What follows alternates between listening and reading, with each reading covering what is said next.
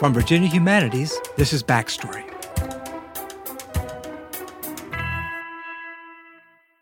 Welcome to Backstory, the show that explains the history behind today's headlines. I'm Joanne Freeman. I'm Brian Ballow. And I'm Ed Ayers. On June 26, 1987, Justice Lewis Powell announced his retirement from the Supreme Court. The courtly Southerner, as one news outlet described him, had been the swing vote for the 9 ideologically divided justices. Given Powell's role on the bench, Americans were anxious to hear who President Ronald Reagan would tap to fill the empty seat. Within days, he named conservative Judge Robert Bork as his pick for the job, setting off a contentious nomination battle. Senate Democrats feared Bork would move the court and the law of the land decisively to the right. Robert Bork's America is a land in which women would be forced into back alley abortions, blacks would sit at segregated lunch counters.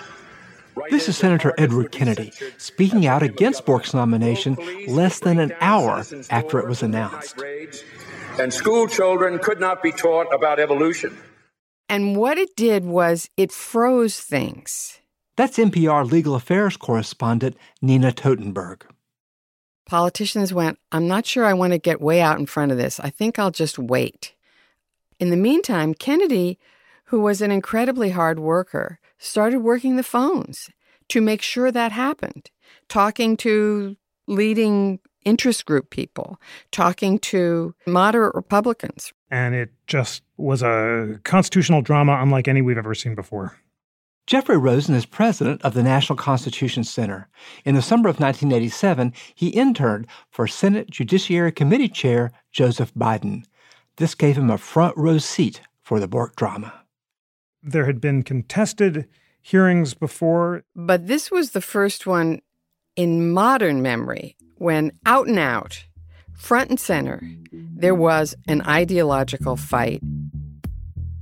Bork had been an extremely prolific and opinionated scholar who'd expressed views about all the most contested issues about constitutional law. He had opposed the public accommodations provisions of the Civil Rights Act. He'd questioned landmarks of the Warren and Burger eras, including most notably the Griswold decision creating a constitutional right to privacy. He had written a lot of things that were considered just unacceptable to large numbers of people and not just liberal Democrats. Bork supporters welcomed the prospect of a much more conservative court, but they were careful to champion the nominee's qualifications, not his ideology. The debate raged all summer. Finally, Robert Bork appeared before the Senate Judiciary Committee in September of 1987. I want to begin by thanking the President for placing my name in nomination for this most important position. He did not do any practice sessions with the White House, what are called murder boards. He thought those were for sissies. I am quite willing to discuss with you my judicial philosophy and the approach I take to deciding cases. I cannot, of course... The committee was especially interested in Bork's judicial philosophy, based on the theory of original intent.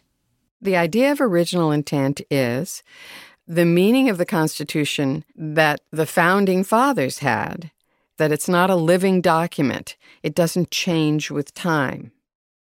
In Bork's view, recent decisions in favor of abortion and desegregation did not fit the founders' original intentions, and so the question of precedent and whether Bork would uphold those decisions dominated the hearings.